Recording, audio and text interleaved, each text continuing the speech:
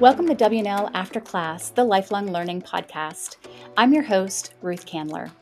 In every episode, we'll have engaging conversations with WNL's expert faculty, bringing you again to the colonnade, even if you're hundreds of miles away, just like the conversations that happen every day after class here at WNL. You'll hear from your favorite faculty on fascinating topics and meet professors who can introduce you to new worlds and continue your journey of lifelong learning. Thanks for listening. In today's episode, we'll be talking with Bill Hamilton.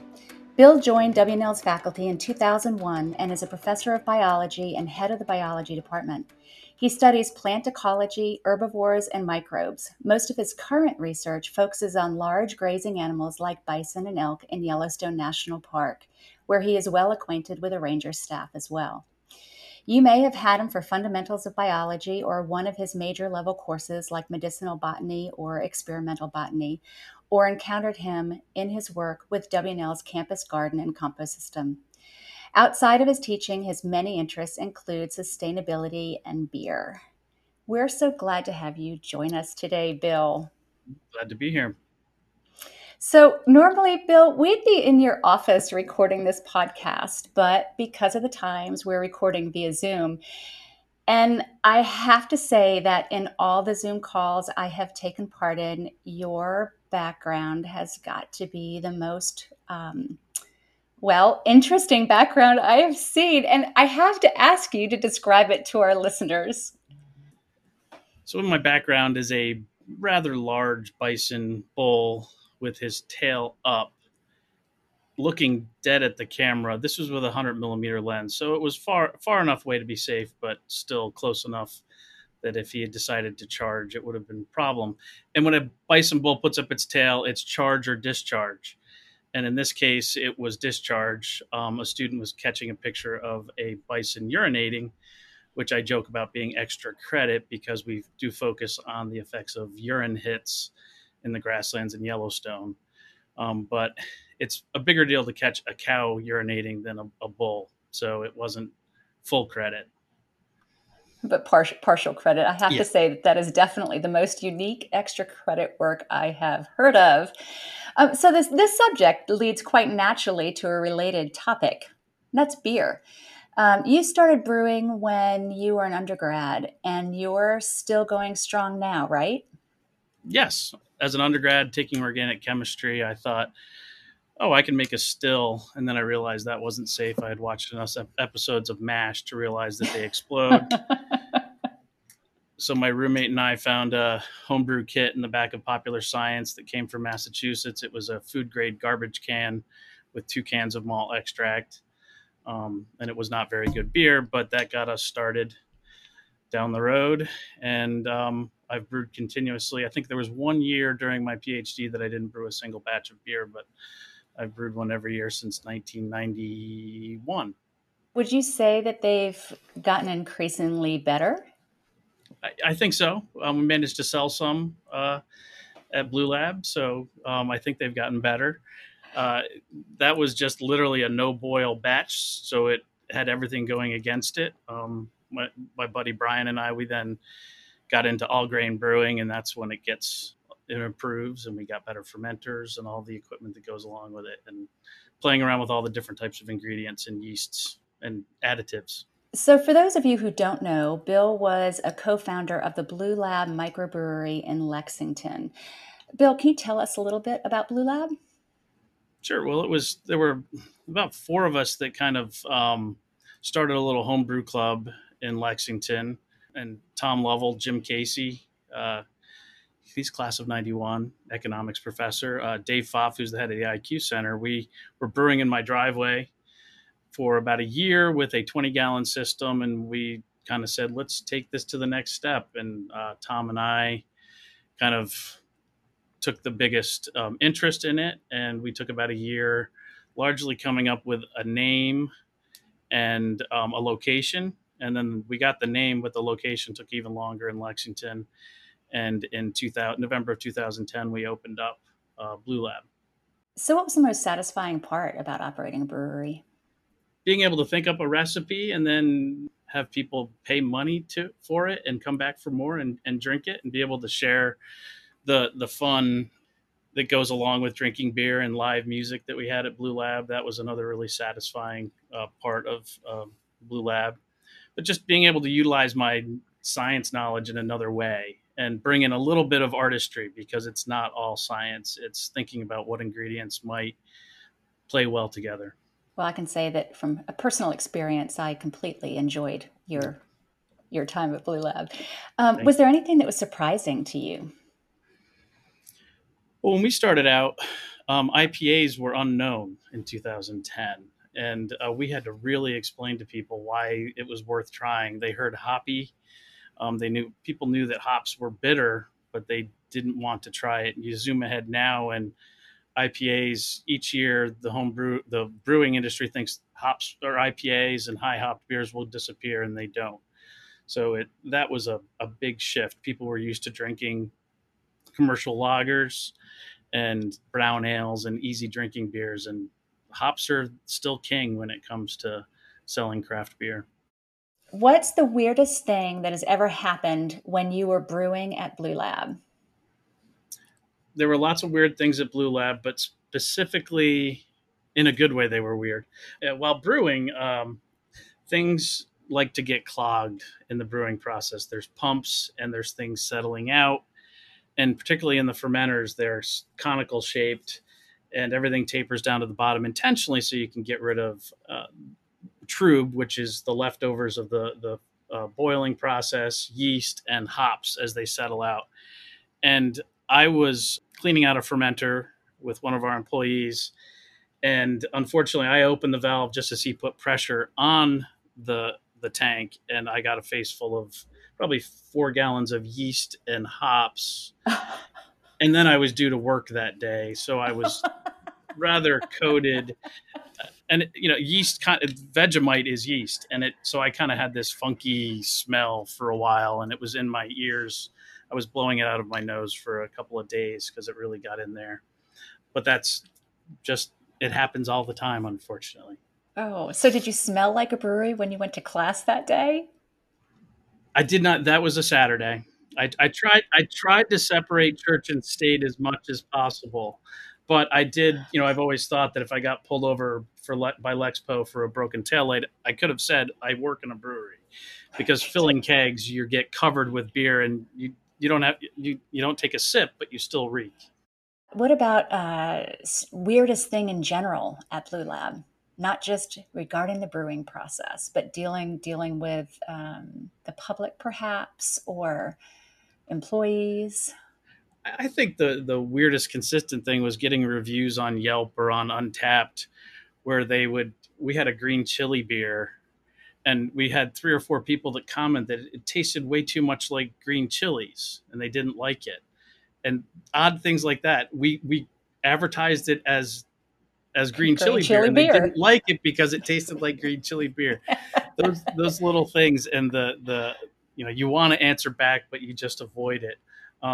Or our water tasted funny. Well, we're a brewery and the beer tastes all right. The water comes out of the tap, so little oddities like that were always fun to deal with. When you get a bad batch of beer, what do you do with it? And why, what's the most common reason why it went bad? Well, in all my years of brewing, I only had one, and it was a small batch when we first started.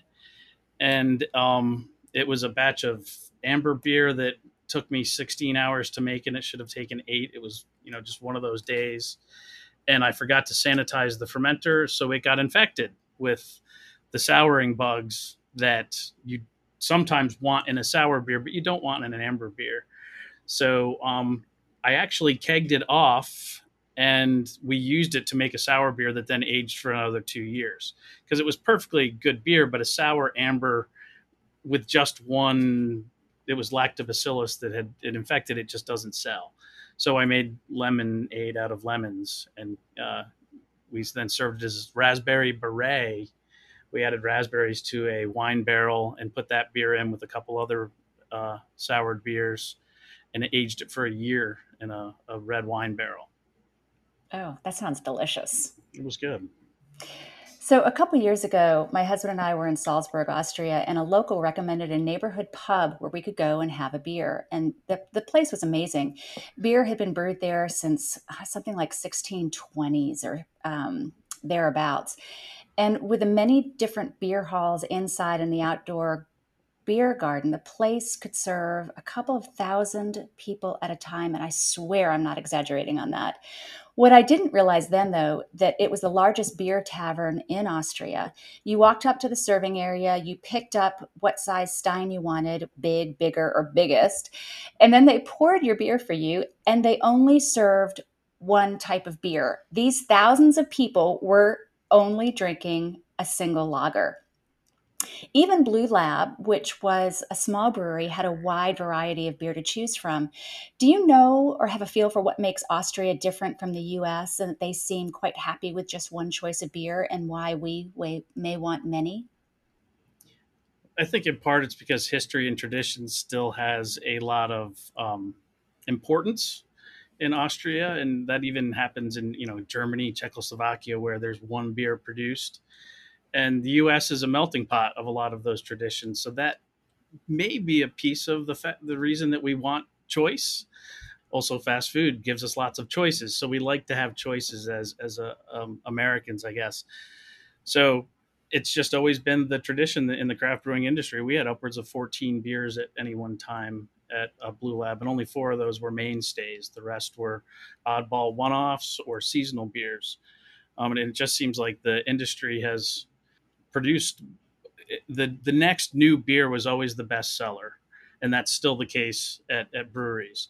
People are looking for Really? that next new beer. It strikes me that Blue Lab was a pretty good example of a liberal arts in action. You were blending chemistry, biology, graphic design, marketing, along with customer service and business accounting. Was that your impression as well, or did you ever think about that at that time? I didn't, although I Tom and I did lots of interviews with undergraduate students, journalism, business administration, biochemistry.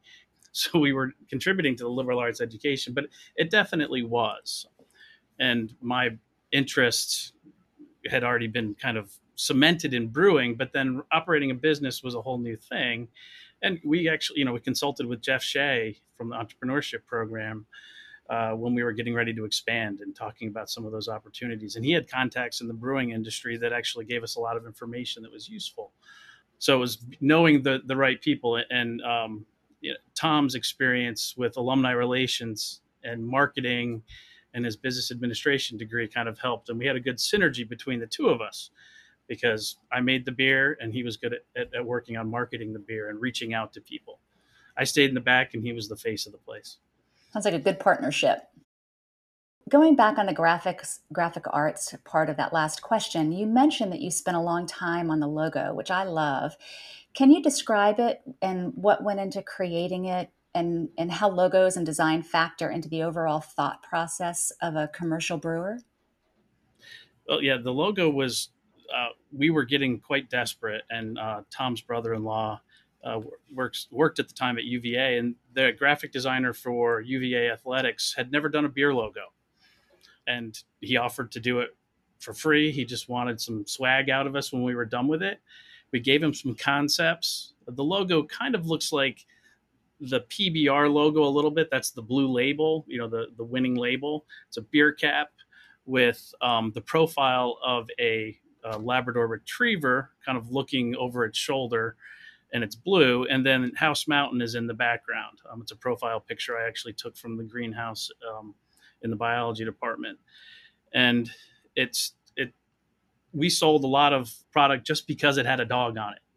So, and I think we probably still could. People came in just to buy glasses. They'd get a 6-pack of glasses to go, be empty glasses, because they wanted to have a Blue Lab glass logo. So it was. What's amazing is this designer was so good that I think we went through 2 iterations and it was done, and it really resonated with us, and it was a great logo. We had talked a little bit before the podcast about the current vogue for beers with unusual ingredients. What is the strangest beer that you've made and why did you make it? I think it was I called it Squazon. So it was a squash saison. So saisons are beers that are fermented kind of like wheat beers. They can take on those flavors of clove and banana, but they're fermented at really high temperatures, 80 to 90 degrees, and that's what produces lots of interesting flavors. It can cause problems, but if you control it properly, it works out.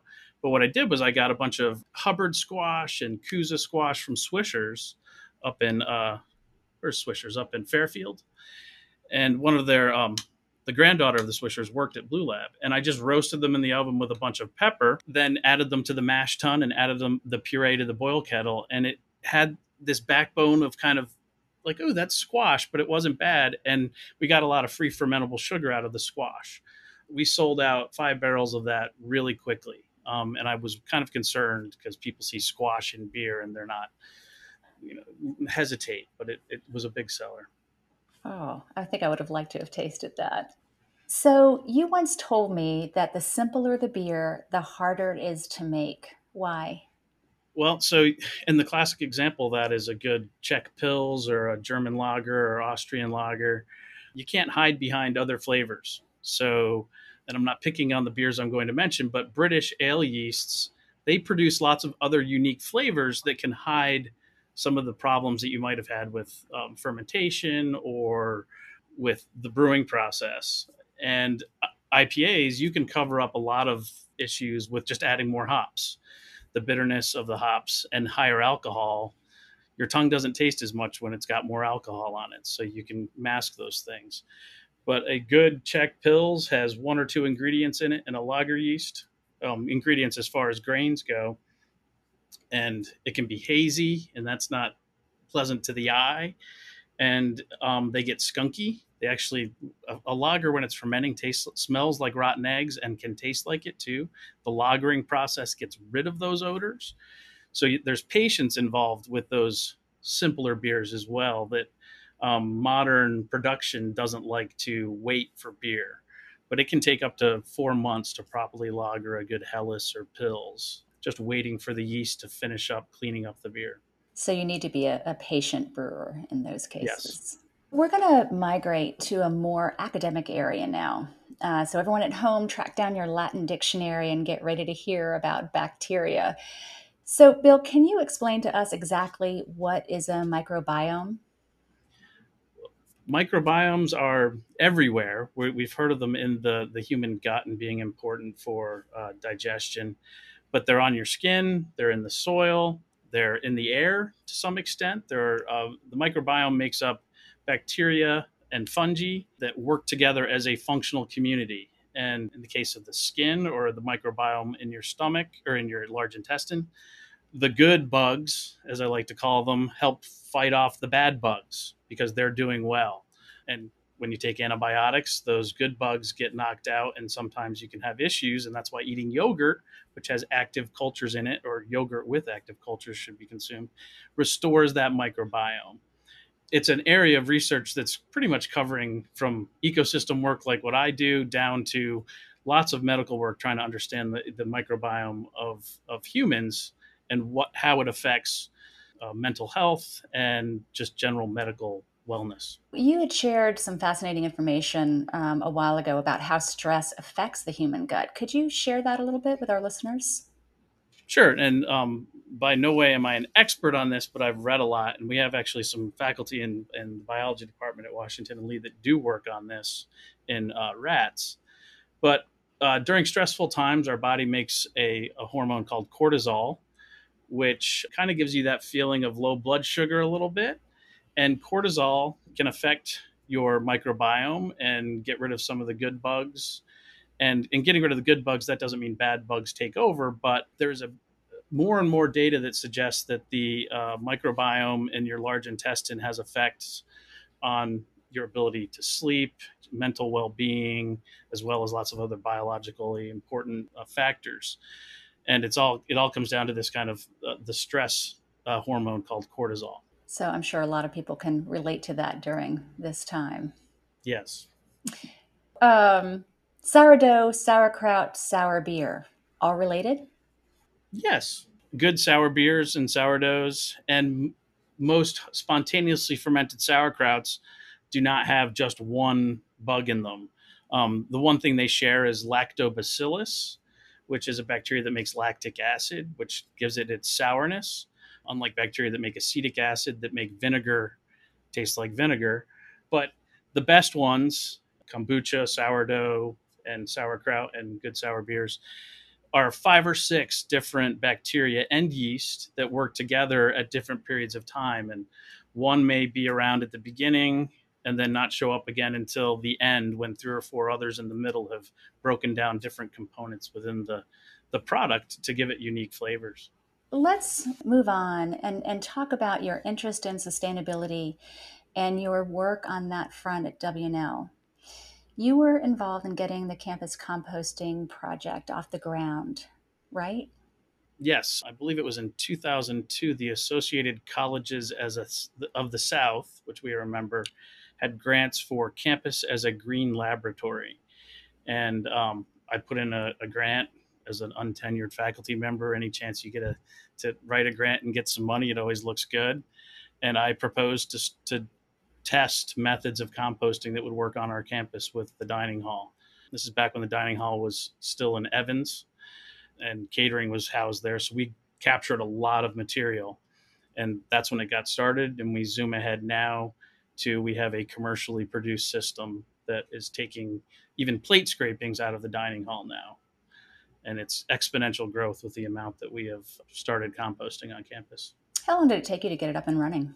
Well, I would say that to get it to the current day, it took 16 years, 15 years to get the commercial system. Up until then, it was piecing together components and getting the students. It's a student run. The students collect the compost from all the different locations, and we now have an employee that's responsible for maintaining the system. So I no longer have to push around compost in my free time, which I kind of miss, actually. So now with the system that we have, we're seeing that we could actually have more units to do this, because there's lots of compostables on campus, and we're starting to make compost that's of high enough quality that down the road we'll be able to use it out on the front campus as opposed to just in the campus garden. Wow, that sounds like a win all the way around. So I once heard that the campus system could compost a hog. Is that true? And it's just such a crazy thing to comprehend. Yes, so the system we have it's kind of like a cement bunker with 3 sides that are 8 feet high, and then a aerated grate. So there's PVC pipes in the bottom that have an air compressor that blow air in it on a known schedule. And the system that we designed is based on one that was used originally for highway mortalities and pig mortalities at hog farms. And they could put 2 hogs in, dead hogs in, and within 20 days, there would be close to nothing left. And that's setting it and forgetting it. Our system, we continuously add for about 3 weeks, but it has that capability. So, what's happening to the system now that there are no students on campus and nothing to compost? It's sitting there, not gaining any more. We were a third of a way through a bin when everything stopped, and that's been now kind of capped off, and the system's running. And Mike Tolley, who is responsible for taking care of it, comes out once a week and monitors things and moves piles around. But we're on hold until we can start collecting again. So, if you look back over the 15, 16 years, what would you say the most satisfying part of the project was for you? Well, starting with a completely student-run crew in the beginning, and showing that model could work quite well, and until we got to a mechanized system that students aren't allowed to drive tractors and things like that, it kept doing that, and students are still actively engaged. I think we have upwards of 12 students that are on the compost crew. Because of schedules, we need a lot of students doing the nightly pickups and the daily pickups. So when we started the campus garden and started putting compost back into the campus garden, and that food was going to campus kitchen, and some of the herbs back in the early days were going into the dining hall, and we could say, your food scraps grew this basil that we made the pesto out of, and we closed the loop. And I think that's when we got the most traction for saying this is really something worth doing, because it wasn't just we're reducing landfill tipping fees, but it was an educational opportunity where we could really reap the benefits in having not certified organic, but truly organically grown produce from our own campus organic waste. And they could see it and they could taste it, bring it full circle. Yes. What would you say? You talked about the industrial composting. What is the biggest difference between industrial composting and, say, backyard composting? Well, industrial composting has an active way or mechanical way of aerating the compost so that it doesn't get too hot, and then it has enough oxygen to get to 150 degrees to be compost, but then not so hot that it becomes dangerous. And backyard composts tend to be heavy on either carbon, dead plant tissue, wood chips, or really heavy on wet things, uh, green lawn clippings or banana peels. And those things it's called putrescible. They're putrid, and those putrescible solids tend to create odors, and then people get discouraged because they have smelly compost. And backyard composting doesn't make very much compost. That's a big difference. I was an aggressive composter at home for many years, and I never got enough to use in a garden bed. But it's a good outcome. If you're not sending it to the landfill, it's not turning into future methane when that landfill is capped and going into the atmosphere. So you touched a little bit on this in your last answer, but on the microscopic level, what makes for good compost and what needs to be happening in that muck to make it useful to plants? I am a composter. I'm also a gardener, and I do have enough compost to use, which is always very satisfying. Right. But I never really, I understand the basics, but not on a microscopic level. So if you could explain that to us. Well, compost is another microbiome. There are at least 30 different species of bacteria and fungi. And even in some parts of bacteria, there are protists, single celled organisms that survive in certain components of the compost. And compost is a cycle, just like making an aged sour beer. It takes time, and each bacteria has a different role to play. And for those roles to be played, they need a diversity of food. So a compost that has a wide variety of inputs will then support a better microbiome and then be a healthier compostable unit. Whereas if you're just putting in lawn clippings and dead leaves from the fall, that's just two types of food. But if you put in coffee grounds and banana peels and avocado peels, napkins, paper towels that aren't filled with grease, lots of variety, just no bones or oils or meats in your backyard compost. We can do those on campus. That variety then supports that variety within that microbiome of the compost system. What do you think makes for an effective sustainability initiative? That's a good question. It has to be something that kind of fills the three, well, in my mind, the three circles that make up sustainability: economics, ecology, and social values.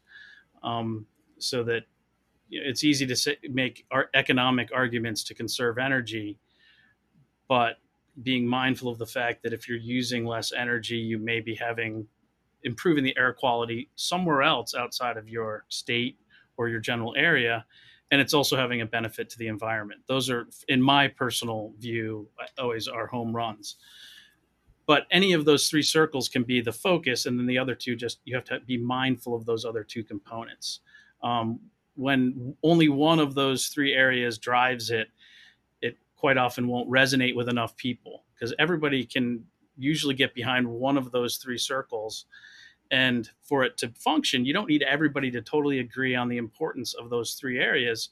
But if people can come together on two of the three or just one, you have a lot of positive outcomes. That reminds me of the thermometers that went up around campus a while ago.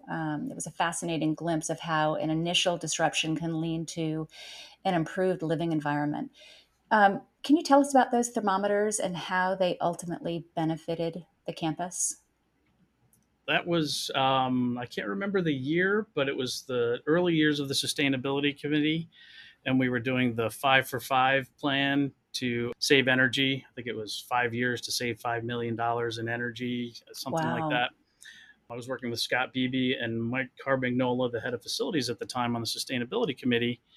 And energy usage used to be that you kind of picked your own temperature in your office, or you could, and it wasn't as centralized. And part of the 5 for 5 was to have it centralized, digital control in buildings that where it was possible. And with the renovation of the front campus, the Colonnade buildings, digital control was possible throughout the whole campus. So we came up with the idea of maximum of 68 in the winter and for heating, and no cooler than 72 for air conditioning. And in doing that and setting those temperature restrictions, we found a lot of failures in the facilities that could be fixed. So in creating this policy, we actually were able to improve efficiencies by identifying places that didn't have their cooling systems operating properly.